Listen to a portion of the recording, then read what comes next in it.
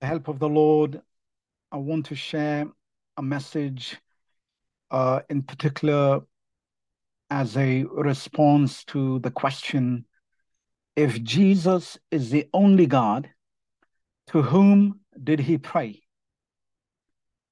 If Jesus is the only God, to whom did he pray? Over the years, I've understood that this question is a challenge for many Christians who believe in the one God doctrine. And this is, understandable because there are, even among one God believers, different explanations, and it is easy to become a bit confused. So today, we'll just let the Spirit of the Lord lead us and help us to understand from the scriptures to whom did Jesus pray? If there is only one God, who is he praying to? So that's the question. Let's begin to answer this question, and let's turn to the book of Romans, chapter 8 and verse 26. Romans 8 and verse 26. As I mentioned earlier, the purpose of these podcasts uh, is to help those who are struggling with uh, issues related to the one God doctrine. And it is our prayer and vision to make as many podcasts available on our website so that you can just forward the link to anyone who asks you about these questions. And we trust that the Lord will bring the understanding through these messages. Jesus bless you as you pray for these podcasts. And those who uh, download these podcasts wherever you are in the world, and if you are blessed and God is giving you the understanding, please do send it to someone else.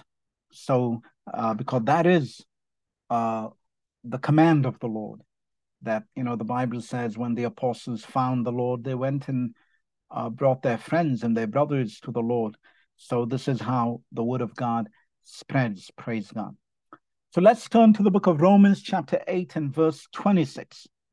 Romans chapter 8 and verse 26. The Apostle Paul says, likewise, the Spirit also helpeth our infirmities, for we know not what we should pray for as we ought. But the Spirit itself maketh intercession for us with groanings which cannot be uttered. Amen. Please have a look carefully at the scripture. The Apostle Paul says, likewise, the Spirit also helpeth our infirmities, our weaknesses. For we know not what we should pray for as we ought. We Christians pray. But according to the apostles, Apostle Paul, we really don't know what we should pray for as we should. But he says the Spirit itself maketh intercession for us with groanings which cannot be uttered. In other words, the Spirit of God, the Spirit of Jesus, comes into us and begins to pray through us. Intercession, you see? That means basically between two people. So God takes up position in us and he begins to pray for us. And the question is to whom? And this is what we need to study today. So, in answering the title of this sermon, we first need to demonstrate that God is one and indivisible. Not only is God one, most Trinitarians will tell you, yes, God is one, but at the same time, they divide the Godhead into God the Father, God the Son, and God the Holy Ghost. That is not the meaning of, hear, O Israel, the Lord our God, the Lord is one. When Moses said, "Hear, O Israel, the Lord our God, the Lord is one," he is speaking about a mathematical one, an indivisible one. It is sin to divide God, to make a plurality of gods. It is blasphemy. And the doctrine of Trinity, let it be clear. We say this not because we are, interested in antagonizing any Trinitarians, but we must hate falsehood. If you love the truth, you must hate falsehood. And any doctrine which challenges the truth of the existence of God as one is falsehood, and we must despise it. We must warn against it. We don't want people to believe in something about God that is not true. So we need to first demonstrate that God is one and indivisible, and that the Lord Jesus himself is the Holy Spirit. How can we do that? Well, let me say that Israel is the root of the Christian church. Can we say amen? The church is not the root of Israel. Israel is the root of the church. And Israel is the only country, the only people who have known God and know that he exists as one and by himself. God even told them through Isaiah, "You are my witnesses." Which other country has God entrusted the 10 Commandments? Which other people did he proclaim to and say, "Teach your children that he is one"? Only Israel. So the first advice we should give anybody who wants to know whether God is one or two or three is to talk to Israel. And I can assure you, there is no Israeli, there is no Jew who believes in a Trinity. The Jews may be partially blind when it comes to Jesus, but trust you me, they have 20/20 vision when it comes to the revelation of how many gods exist. Only one God. Hallelujah. If you believe God is one, you're an Israelite, a spiritual Israelite. Can you say, "I'm a spiritual Israelite"? You would be very comfortable with Moses. But if you believe in a Trinity, you will not be comfortable with Moses. You will not be comfortable with Israel as a nation.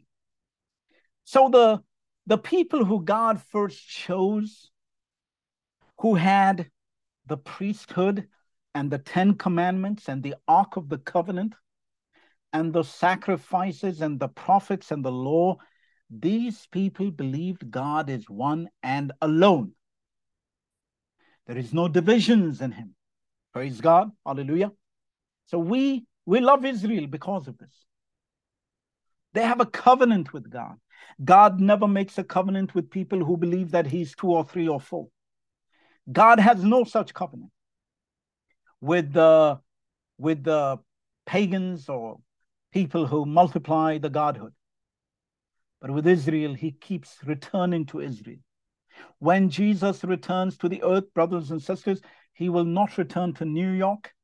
He will not return to London or Tokyo. He returns to Jerusalem.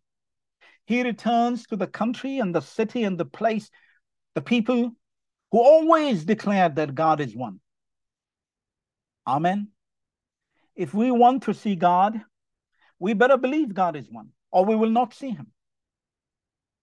In Zechariah 14, verse 9, the Bible says, "In that day there shall be one Lord, and his name one." Now we know that Father, Son, and Holy Ghost is not one name. But we know the name Jesus is one name. Hallelujah. See, Zechariah 14:9, if we can put up the scripture, have a look at it. What does it say? "In that day you shall know that there is one Lord, and his name one." What does that mean? It means everybody will know that God exists alone, not as a Trinity. Why? Because he has only one name. Even Trinitarians will tell you that the Trinity has three names: God the Father, God the Son, God the Holy Ghost. But what does Zechariah say? Zechariah said, in that day, the Lord, he said, and the Lord shall be king over all the earth. In that day shall there be one Lord and his name one. This proves there has never been a Trinity. And when God returns, he will return as the one God, Jesus Christ. Amen. Praise God. This is not the topic today, but we first need to establish it in order to know to whom Jesus prayed. Amen. Because we believe the Spirit is Jesus. Jesus prayed through us, and we will discuss this.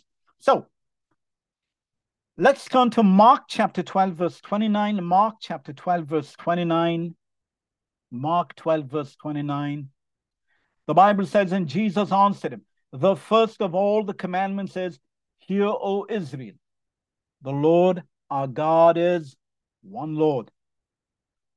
Hear, O Israel, the Lord our God, the Lord is one Lord. That's why I said, when it comes to one God, I'm an Israelite. Amen. When it comes to the one God, may we all be Israelites. You know, we hear Christians say, I believe in Trinity. That's hear, O Greece. Hear, O Greece and Rome. The Lord your God is the Trinity. But hear, O Israel. The Lord our God, the Lord is one. I'm not from Greece, spiritually speaking.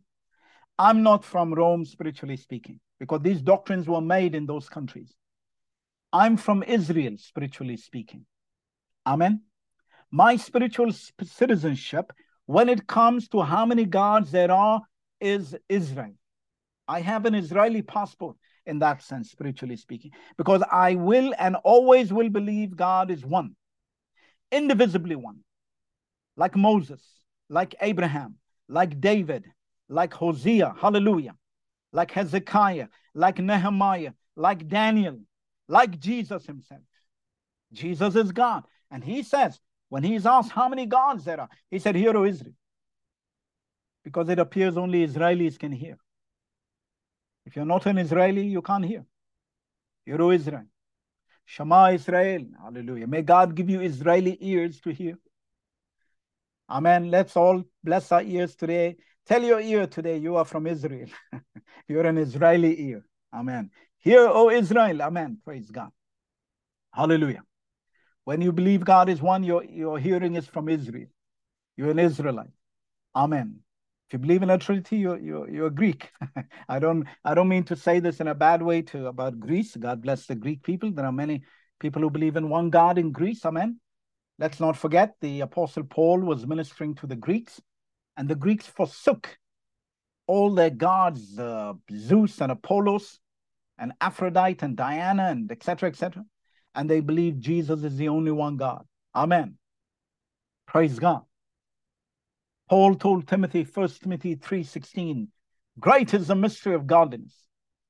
God was manifest in the flesh, and Timothy was half Greek. Praise God. So we know these things, but happy are we if we keep talking about it. Otherwise, the devil will come and take it away from us. So you see, we need to make sure our foundation is secure. Amen. Praise God. Let's continue. So we need to understand, after we believe God is one, that this one God is also the Holy Spirit.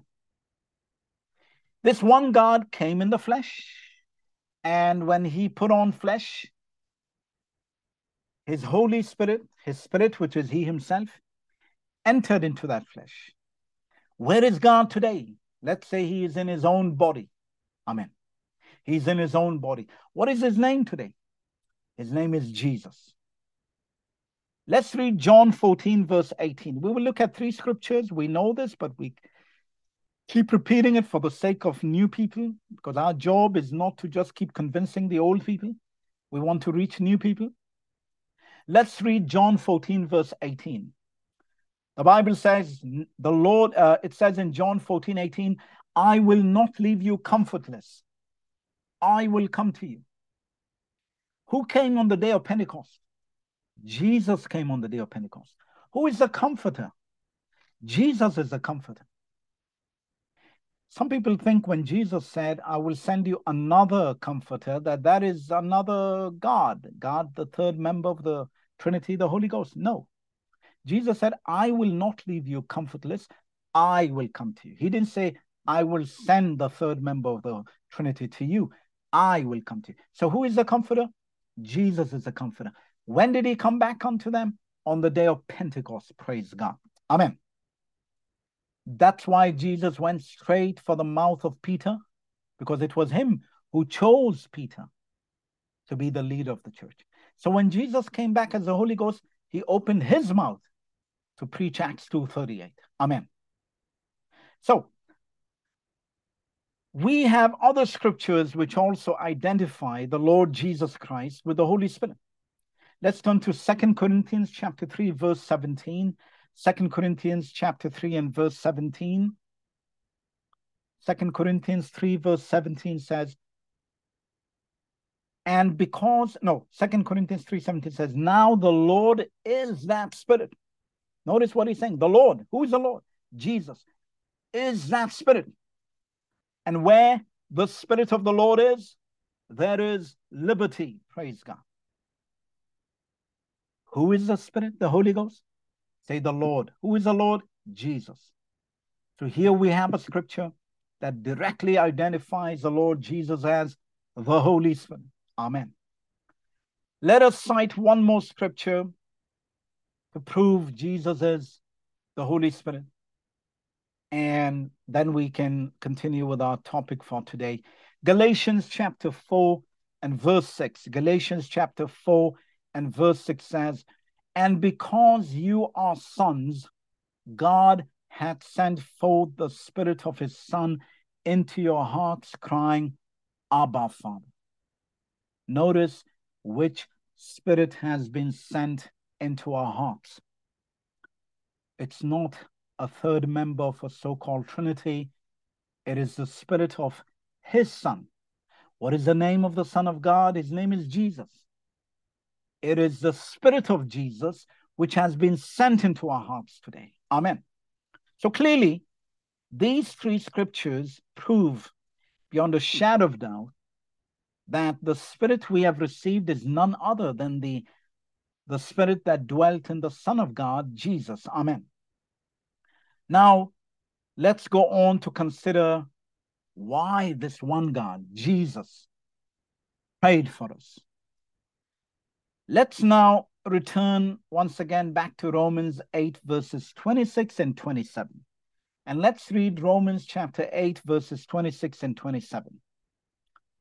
Romans chapter 8, verses 26 and 27 says, likewise, the Spirit also helpeth our infirmities, for we know not what we should pray for as we ought.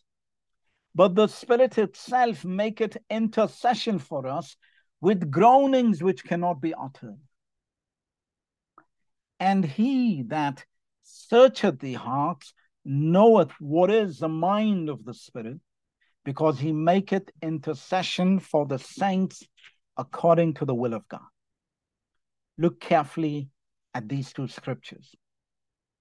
So according to the Apostle Paul, we are unable to pray as we ought. In other words, there is a certain quality and standard that God expects in prayer.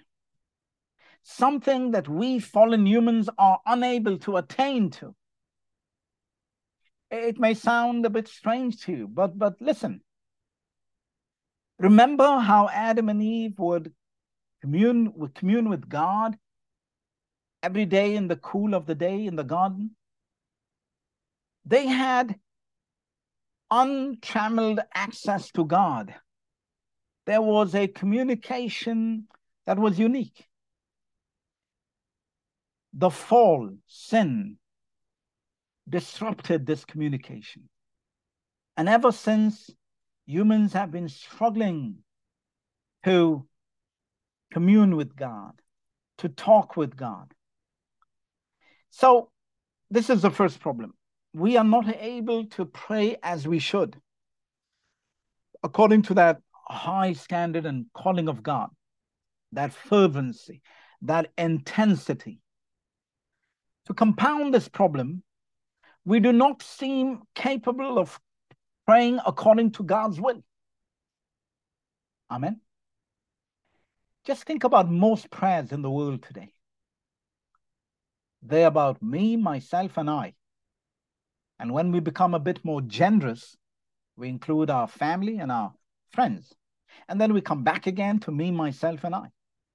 For us, that's what prayer has become. But that is not what prayer is, according to Jesus, according to the Word of God.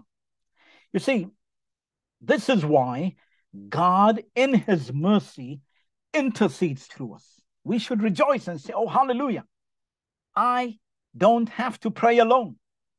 I don't have to rely on my feeble voice, my lack of passion, my spiritual fervency. God is coming to pray through me. Praise God. Amen. That should excite us. Jesus enters into His people and fulfills the criteria of prayer for us. Did you know that you can pray according to the high standards of God? The Bible says the effectual, fervent prayer of a righteous man and woman, amen, accomplisheth much, achieveth much, amen. How do we pray fervently? Not easy. But with God, all things are possible. The Spirit of Jesus wants to come into you and me and pray through us. Hallelujah. That's why Paul said in Romans 8:26, but the Spirit itself, can somebody say the Spirit itself, intercede, maketh intercession. Who is interceding? What is intercession? It is to pray on somebody else's behalf. Who is praying on our behalf? Who is praying on the world's behalf? Who is praying on the behalf of lost souls? Can we say the Spirit of Jesus? Amen. You see, all the Lord Jesus needs is permission to occupy our bodies and our souls. We are the temple of God. And then He will intercede through us. One thing we first need to understand is that there is a principle of intercession that God cannot compromise. This principle is without sincere and fervent intercession, the will of God cannot be accomplished upon this earth. Amen. I'm trying to answer the question, why does the Spirit come into us and pray through us? And to whom is He praying? We will come back to that. It's not just a matter of to whom is He praying. We need to understand, why does He pray through us in the first place? Amen. Hallelujah. You see, we must understand that before God saves, before God does anything big on this earth, He needs someone to understand what salvation means. He needs somebody who knows how to pray, because nothing can move God like prayer. Nothing. Do you know what is God's, I hate to use the word, but what is God's weakness, if you understand what I mean? It's when He sees tears, when He sees somebody crying, somebody broken. I say weakness because remember King Ahab? When King Ahab knew, the prophet came to him and told him, you are dead. God is going to kill you because of what you did to this poor man. You took away his vineyard and killed him, and because of Jezebel, his wife, isn't it? You know what Ahab did? Ahab was an evil, wicked man. But I'll tell you one thing. He knew something that many Christians don't know today. That when the judgment of God is hanging over someone's head, there is a way to, I hate to use the term, but you understand what I mean. There is a weakness with God. And that is, if you really know how to cry, and I'm not talking about crocodile tears here. I'm talking about sincere, fervent, heartfelt, repentance. That's what happened to Ahab. A spirit of repentance gripped him with sackcloth and ashes. And even God could not judge him. I mean, there was nobody who deserved judgment better than Ahab. I'm sure all the righteous people were shaking their heads, looking at God and saying, what? What? But let me tell you, God is a God, if he sees a broken heart, he can't judge a broken heart. He's good. His mercy endures forever. He is good. His mercy endures forever. He's a righteous judge, but he's also a God of mercy. That's what we mean by mercy. If you know how to pray and cry, God can't touch you. God will bring it's in his character. He can't change himself in that sense. So God wants tears. He wants to see a broken heart. He's attracted to a broken heart. He's always there where there is repentance and weeping and intercession and tears. So this is what happened. The whole Bible is filled with such stories. You remember Sodom and Gomorrah? I mean, God, why don't you just go straight to Sodom and Gomorrah? You would think that God would have been intoxicated with anger and say, I'm fed up of this place. I'm going to overthrow these cities in my anger. You know what he did? He goes to Sodom and Gomorrah through Abraham. This tells you that God is looking desperately for an intercessor. He has no joy in going straight to the place of judgment.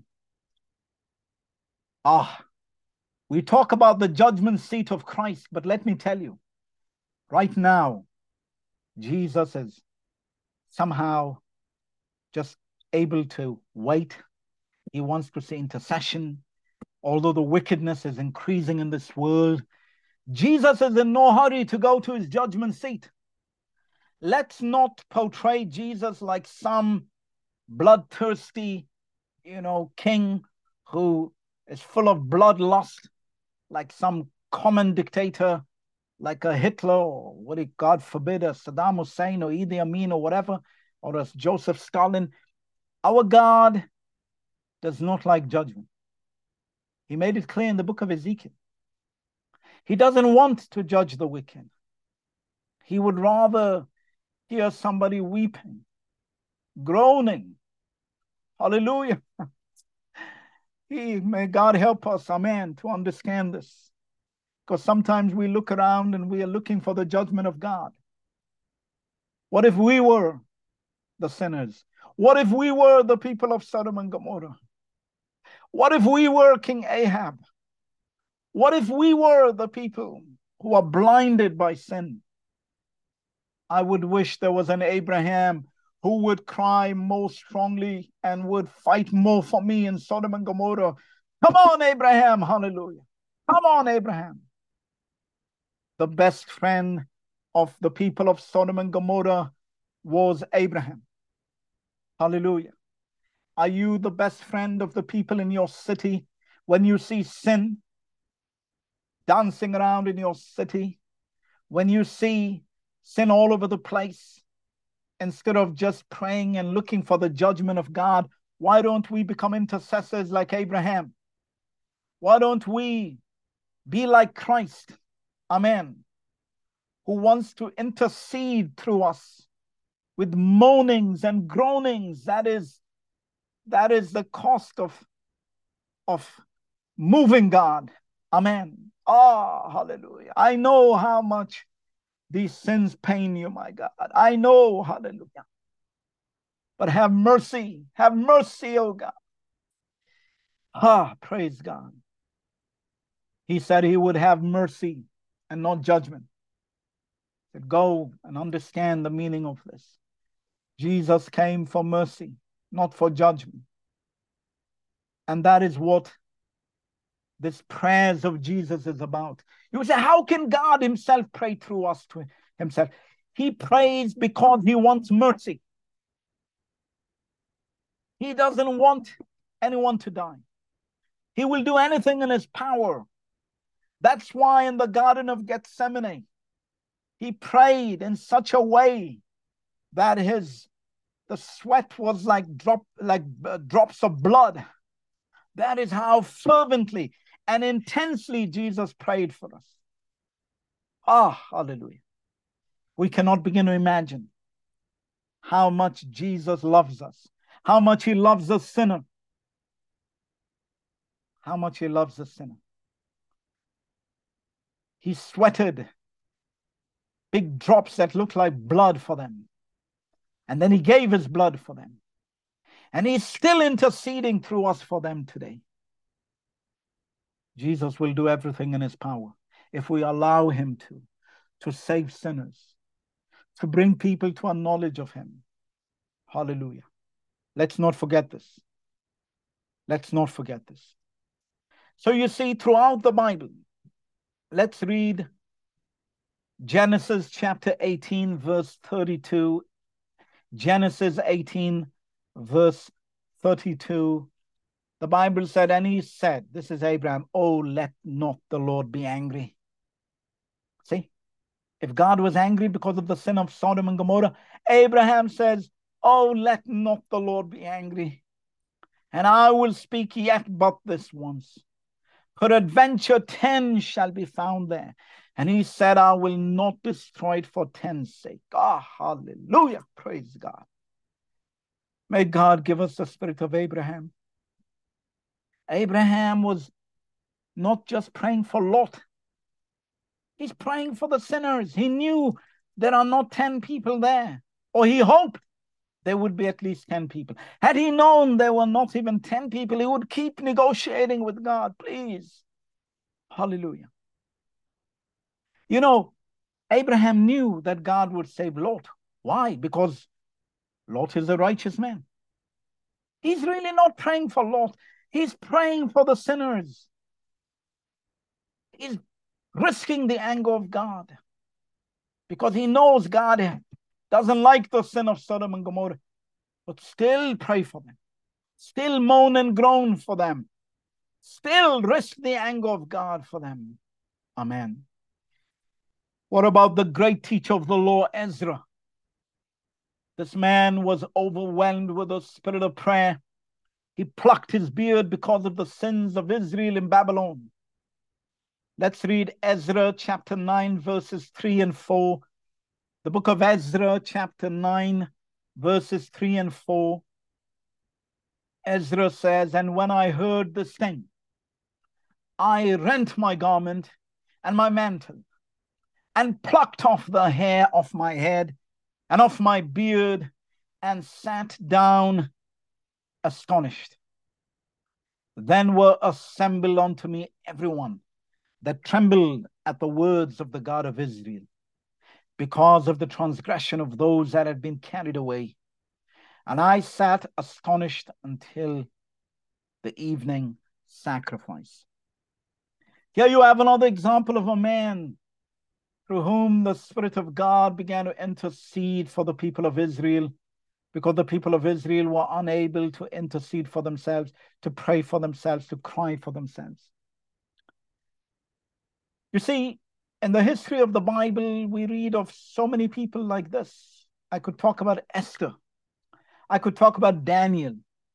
21 days he fasted and cried for his people.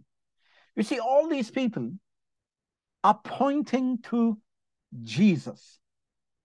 Because if you ask, why did God have to pray for us?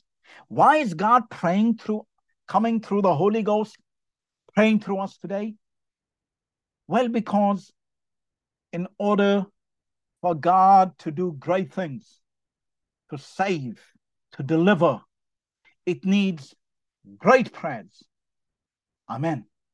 It needs moanings and groanings which cannot be uttered. And you know what? Yes, in the history of the Bible, there were some people upon whom God laid such a burden. But listen carefully to me now. When it comes to the salvation of humanity, there is nobody who can pray for us except Jesus. Amen. Do you understand now the message? Why God had to come and pray for us? Daniel could pray for Israel. Ezra could pray for his people. But who is going to pray for the whole world? Who has enough burden for the whole world? Who has a burden for 1.3 billion Chinese people and 1.2 billion Indian people? Who? Only the Spirit of Jesus, brothers and sisters. Only the Spirit of Jesus. We should not blame Christian leaders. Even I am guilty of being impatient. But God has told me, why do you blame? They are not Jesus. They don't have burden. They are limited. They only have burden for their country.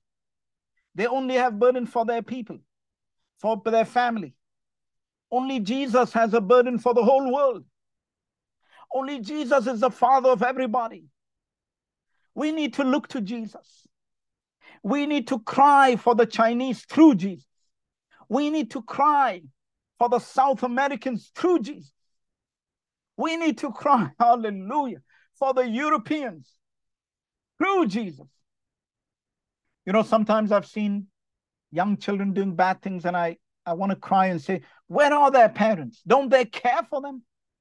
In the same way, when you see the spiritual depravity of the world today, I look at them and say, who is the father of these people? Who made these people? And the answer is always Jesus.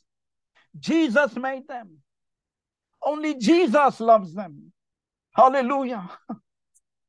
When I went to Nepal, I was looking around and I looked at many things that I felt sad about. And I went to the hotel room and I told Jesus, you are their father, Jesus. I don't know much about Nepal, but I don't know what they say about themselves. I'm sure they're proud of their history. I'm sure they're proud. They were telling me about their history. But I told Jesus, you are their father. You are their God. You made them. Hallelujah. You have a glorious future for the people of Nepal. You have a glorious future for the people of Egypt. You have a glorious future for the people of Ivory Coast. This is how we must understand the gospel, brothers and sisters. God has no country. God only made humans in his image. He never made countries in his image. He made humans in his image. He's not coming back for countries. He's coming back for souls in Jesus' name. Hallelujah. Praise God. Amen. Let's look at souls. Don't look at skin colors. Don't look at their religions. Don't look at the boundaries that they put up. In that day, there shall be one Lord and his name one. Amen. All souls are mine, God said. Hallelujah. They don't belong to nations. They don't belong to governments. They don't belong to militaries. They don't belong to philosophies. They belong to Jesus. Amen. Hallelujah. Let the Christian never forget this, because it will affect how you witness to people. Amen. All God's purposes are accomplished through prayer and intercession. Amen. God will not do anything without prayer and intercession. In regard to our salvation, only the prayers of God himself, who is Jesus, were found to be efficacious. What prayer is effective for the whole world? Only the prayers of Jesus. Hallelujah. Praise Jesus. Where did Jesus pray for all of us? Say in the Garden of Gethsemane. Neither Abraham, nor Noah, nor Daniel, nor Esther, or anyone else was found worthy to pray for us. Amen. Their prayers were weak. They could not pray for the salvation of humanity. Who prayed for the salvation of humanity? Say Jesus. Say Jesus. He prayed for me. He prayed for me. Why should this be difficult to understand? Did Jesus not tell Peter, I have prayed for you, Peter, that your faith will not fail? The question is, so Jesus, you prayed for me. To whom did you pray? You know, the answer is simple. He's the only God. It's like if he was on his throne, he came down from his throne, he prayed for us, and the prayers went back to his throne, and he went back to the throne to receive his own prayer. Hallelujah, amen. Now's the time to shout hallelujah. So where are my prayers going? Where are the prayers of Jesus going back to? To his throne. Who receives it? He goes back to his throne. See what a wonderful God we have. He came from his throne. He prayed and cried for us. And he went back to his throne to receive all the prayers back to himself. Hallelujah. Glory be to Jesus. If this doesn't excite us, nothing will excite us. I'm happy that my advocate is also my judge. Yeah?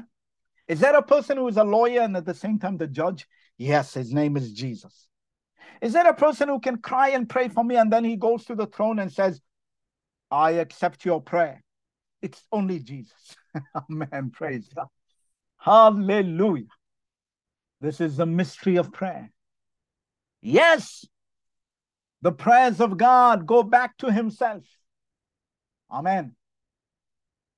Otherwise, you have to believe in the Trinity. You know what the Trinity says? Okay, if you don't accept what I'm saying, that the prayers of Jesus go back to himself, then listen to this. Let's say we accept the explanation of the Trinity. What does the Trinity say? When Jesus prayed in the Garden of Gethsemane, God the Son was praying to God the Father. Is that the explanation you want? Who is Jesus praying to?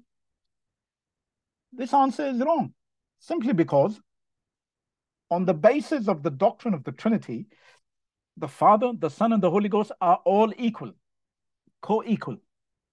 Well, if that is true, Mr. Trinitarian, Mrs. Trinitarian, then please listen. I say with love. If they're equal, why would one God pray to another God? You see, it's always the case that the lesser prays to the greater, isn't it? The one who is weak prays to the one who is strong. Yeah? So, if God the Son is praying to God the Father, it means God the Son is weak. He's in trouble. What kind of God is that? No. We don't accept such a doctrine. Let's try another explanation. The explanation given by some oneness Pentecostals. We don't call ourselves oneness, by the way. We call ourselves one God believers, because the term one God is in the Bible. Oneness is not in the Bible. It's a philosophy. Let me explain what the oneness says, and I say this with love, but this is an erroneous doctrine that is also preached by churches like the United Pentecostal Church. What do they say? Well, they say that within Jesus, see, they believe in one God, and they're trying to explain who is praying to who. So they say within Jesus, the human nature was praying to the divine nature. What? Just a moment. Did we hear that correct? Within Jesus, there are two natures, the human nature and the divine nature. The human nature is praying to the divine nature. I'm sorry, but this is a schizophrenic Jesus. That Jesus is not in the Bible. You see, in one person, you should have one nature. Yeah? One person prays. You don't have one nature in a person praying to another nature. This is philosophy, pagan philosophy. You know where this came from? It came from the Council of Chalcedon in AD 451. It was a pope called Pope Leo I who invented this doctrine. He gave these terms, dual nature. It's not in the Bible. And the United Pentecostal Church are still believing in this. The United Pentecostal Church, to their credit, rejected the outcome of the Council of Nicaea in AD 325 and the Council of Constantinople in 381 AD. Together, they basically gave us the doctrine of the Trinity. They rejected it. And they always talk about these councils, but They never talk about AD 451 and the Council of Chalcedon, where they talked about two natures in Jesus. And their leader, David Bernard, their main theologian, is the one who propagates this doctrine that within Jesus, one nature is praying to another nature. Doesn't make sense. This is, sorry, it's nonsense. Can you imagine in one person, one nature praying to another nature? That means within Jesus, there are two different persons, two natures. One is human, one is, what kind of coexistence is this? Two wills are in Jesus, two persons are in Jesus. None of this is in the Bible. So what does the Bible say? Let's go back to what the apostles were teaching. What did the apostles do? What did Jesus say about the apostles? In Luke chapter 10 and verse 16, Luke 10 verse 16, Jesus said, "He that heareth you, heareth me. And he that despiseth you, despiseth me. And he that despiseth me, despiseth him that sent me." So I plead with you. Look, we are not trying to, with sophistry or, with our powers of persuasion, try to make you listen to us. We are saying, listen to the apostles. What did the apostles say? I just read to you Romans 8:26. The apostle Paul explains what is happening. He said, "But the Spirit itself maketh intercession." Who is praying in us? Who is praying? Jesus is praying. Jesus is the Holy Ghost. Let's say the Spirit makes intercession. Amen. Jesus even said in the Garden of Gethsemane, the flesh is weak, but the Spirit is willing. In other words, who is praying in the Garden of Gethsemane? The Spirit. That's what the Bible is saying. But philosophers are telling us something else. Trinitarians, UPC, all have their own doctrine. But the doctrine of the apostles is, the Spirit itself maketh intercession. Amen. I don't want a human nature making intercession for me. I don't want one God making intercession to another God. I want the Spirit to make intercession for me, as Paul said. So once we understand that, amen, when we pray in the Spirit, when somebody is gripped in the Spirit and you're crying for someone else, Jesus is in you. The Spirit is in you. The Comforter is in you. He is making intercession for somebody through you. Let's say what the Bible says. The Spirit maketh intercession. The Spirit itself, say itself. It didn't say human nature, divine nature. The Spirit itself. Praise God. Amen. Because only the Spirit can make intercession. Having said this, let's go to Isaiah 53, verses 4 and 5. Isaiah 53, verses 4 and 5. This Bible study cannot just be about me. I could finish this sermon in 5 seconds by saying, Jesus, the one God, prayed for us and his prayers went back to himself. That's it. Finish.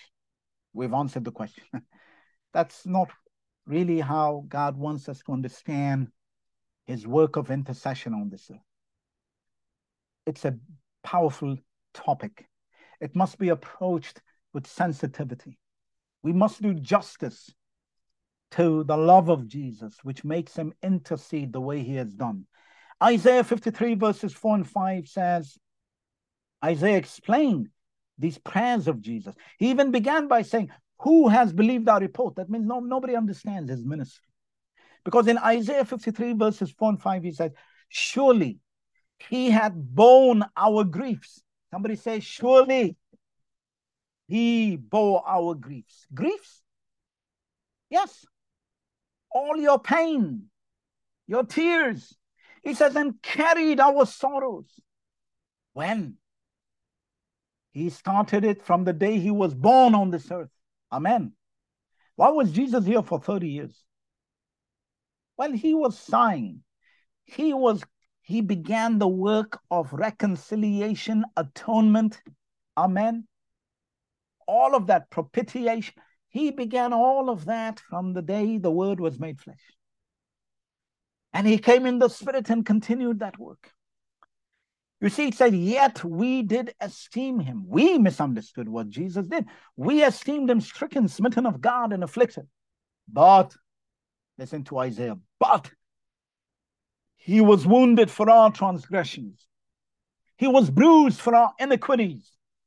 The chastisement of our peace was upon him. And with his stripes we are healed. Praise God. Amen. This background is important if we are to understand the struggle of the Lord in the Garden of Gethsemane. Gethsemane is where the Lord took the collective rebellion of humanity against the will of God since Adam and Eve. Did you know that? Why did Jesus enter into the struggle? He wrestled ferociously with the insubordinate will, rebellious will of humanity. And he brought it to submission under his authority in the Garden of Gethsemane. When Jesus said, nevertheless, not my will. Who is this not my will? Are we to say that Jesus had some sort of rebellion in his heart against himself? No. Jesus, let us not forget, became our Redeemer. He became our lawyer. What does a lawyer do when he takes somebody's case?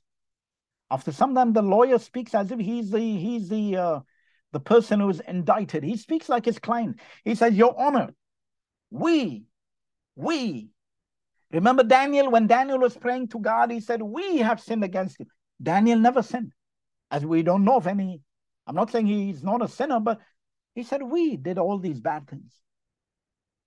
Jesus, when he was praying in the Garden of Gethsemane, he is praying for all of humanity. He's not praying for us, but he identified with us. Does that make sense? Hallelujah. Amen. Amen. Jesus is not a sinner. He's God. Nobody could convince him of sin. God cannot sin, neither will he tempt anybody with sin. James chapter 1, verse 13 makes that clear. Hallelujah. God cannot be tempted with sin, neither does he tempt anyone with sin. Let that be clear. Amen. Let no man say when he's tempted, I'm tempted of God, for God cannot be tempted with evil, neither tempted he any man. James 1:13.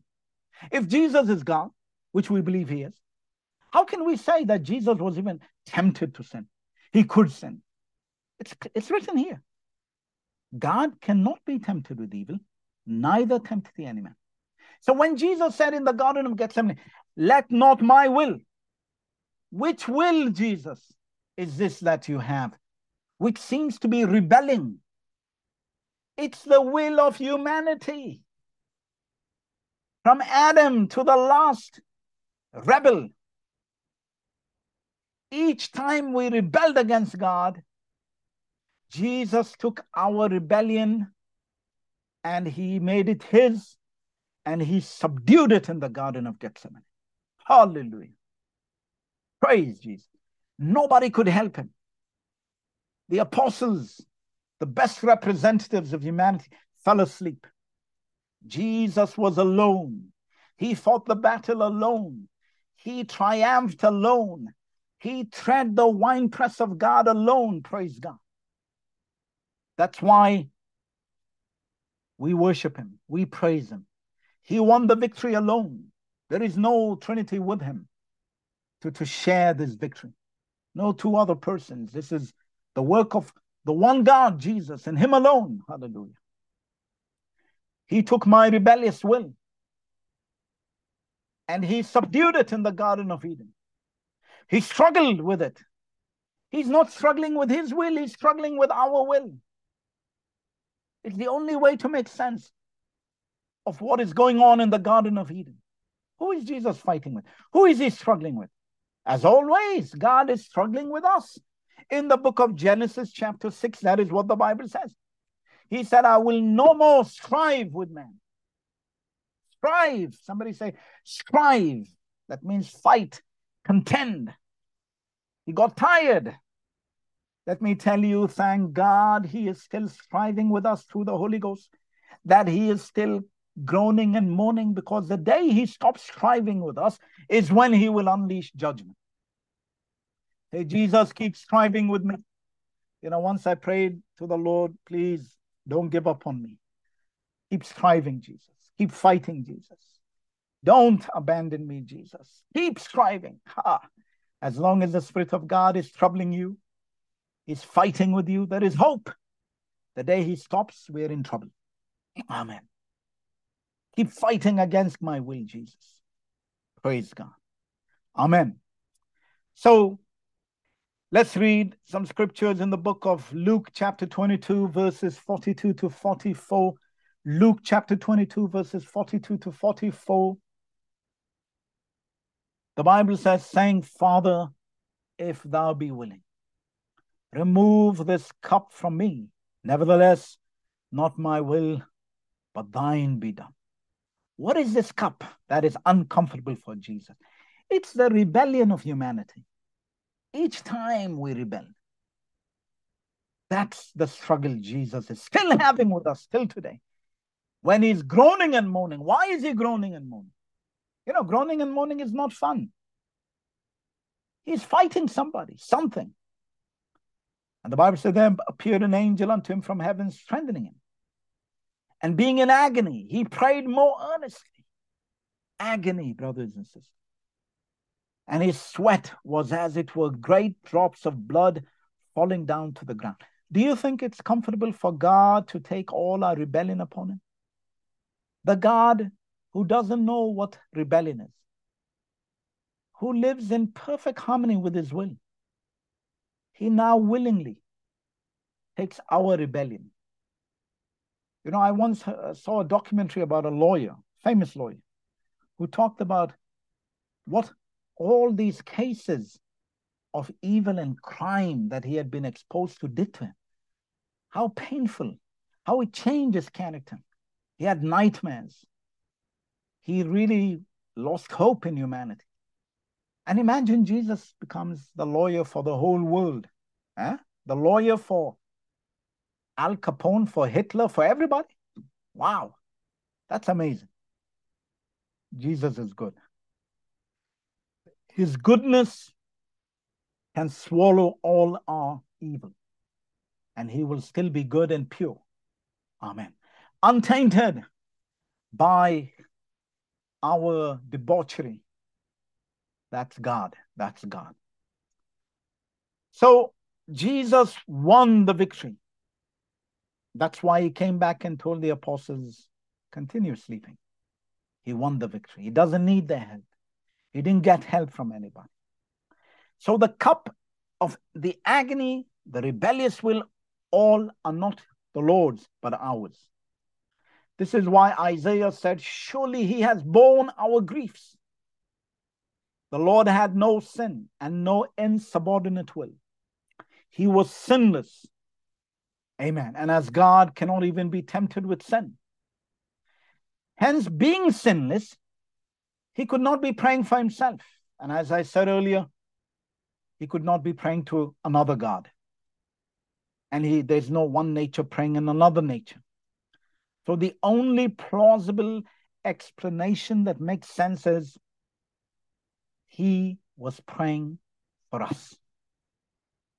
And where did his prayers go back to? To himself. Because he's the only God. Amen.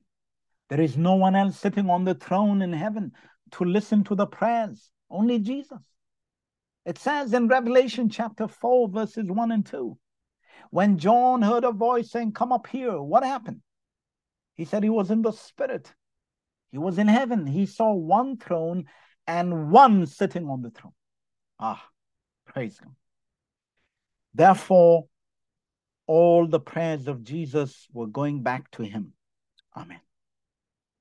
Going back to him. The Spirit of God prayed, not one member of the Trinity one member of the Trinity to another, not one nature praying to another. Amen. Let's summarize this message for today, and we will conclude with prayer. Technically speaking, The prayers of the Lord Jesus were addressed back to himself, as he alone is God. This can be the only logical and sound exegesis, which means critical explanation of a scripture or text. To believe otherwise is to entertain a plurality of gods. This is an abominable thought. There is only one God. We believe that God is one and dwells alone in the mathematical sense of the word. Let's read another scripture from 2 Kings 19, verse 15, to prove that God is one and dwells alone. 2 Kings 19, verse 15 says, "And Hezekiah prayed before the Lord and said, O Lord God of Israel, which dwellest between the cherubims, thou art the God, even thou alone." Hear what Hezekiah says. "Of all the kingdoms of the earth, thou hast made heaven and earth." Amen. Hezekiah says here, thou art the God, even thou alone. Amen. So the one God who is spirit was manifested in the flesh. John 1:14. God is now spirit, flesh, and blood in one person. His name is Jesus Christ. Amen. He not only came to die for our sins on the cross, but he prayed and interceded for us because we are unable to do so, as Paul explains in Romans 8, verse 26. Jesus is still interceding through us today. He brings Zion. Zion is the church into labor. Say labor pain. And he causes children to be born through his prayerful labors with tears and sweat. Just as a woman cannot decide the moment, the duration, and the intensity of her labor pains, we cannot know when and how the Lord will labor in prayer through us. Is there a mother who has given birth here who knew at what point she was going to labor, going to labor? No. In the same way, when the church comes together, we don't know at what time Jesus will enter into us through his spirit and begin to pray through us and we will become like a woman in labor pain. And without labor pains, there will be no birth. Jesus will decide the intensity of the pain. He will decide the duration. Is there a mother who decides how long she will be in labor pain? I don't think there's one mother here who do we have such a technology? I mean, such a science and medical science today that we can determine how long the labor pain will be, how intense, etc. No, you can get some alleviation of the pain in some form or the other, but only God still decides. In the same way, the church should always prepare. We are Zion. Say, I am Zion. At any moment, Jesus can come into you and start laboring in pain, groaning and moaning. You don't know what happened to you.